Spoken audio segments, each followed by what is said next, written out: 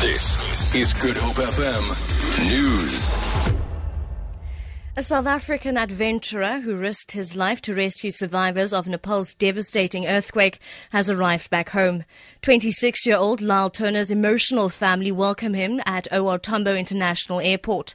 He had hoped to climb Mount Everest as part of his campaign to create awareness about Huntington's disease, a degenerative condition which runs in his family.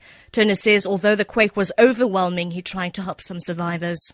We try to help the people that were alive. We all jumped out of our tents just trying to figure out what is happening, and it carried on for about a minute, and at that point we kind of just saw a big cloud coming over the ridgeline from Pamori, one of the neighboring mountains, and it was either stay in your tent and get buried or flee.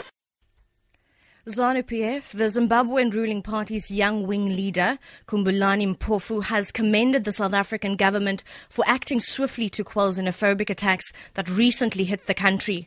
Mpofu was addressing an ANC Youth League provincial elective conference in Tzaneen last night. He says xenophobic attacks were, or rather are, being driven by people who are seeking to disunite Africa. Eskom says it has no planned load shedding currently, as it has enough generating capacity to meet the demand in electricity. The power utility says it is using this weekend to embark on a massive maintenance drive.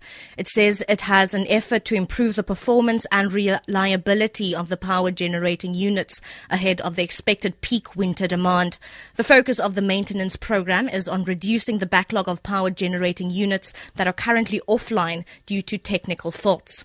And finally, Floyd Mayweather has beaten his Philippine challenger, Manny Pacquiao. The welterweight title fight was billed as the battle for greatness, or the fight of the century. Almost 17,000 people filled the city's MGM Grand Garden Arena to see the fight. Many A-listers, celebrities were also among the audience. Some tickets for the fight were resold at tens of thousands of dollars. This is how the match was scored. Judge at ringside, Dave Moretti scores about 118 to 110. Judges Bert Clements and Glenn Feldman both scored about the same, 116 to 112. All three in favor of the winner by unanimous decision, and still undefeated, Floyd Money.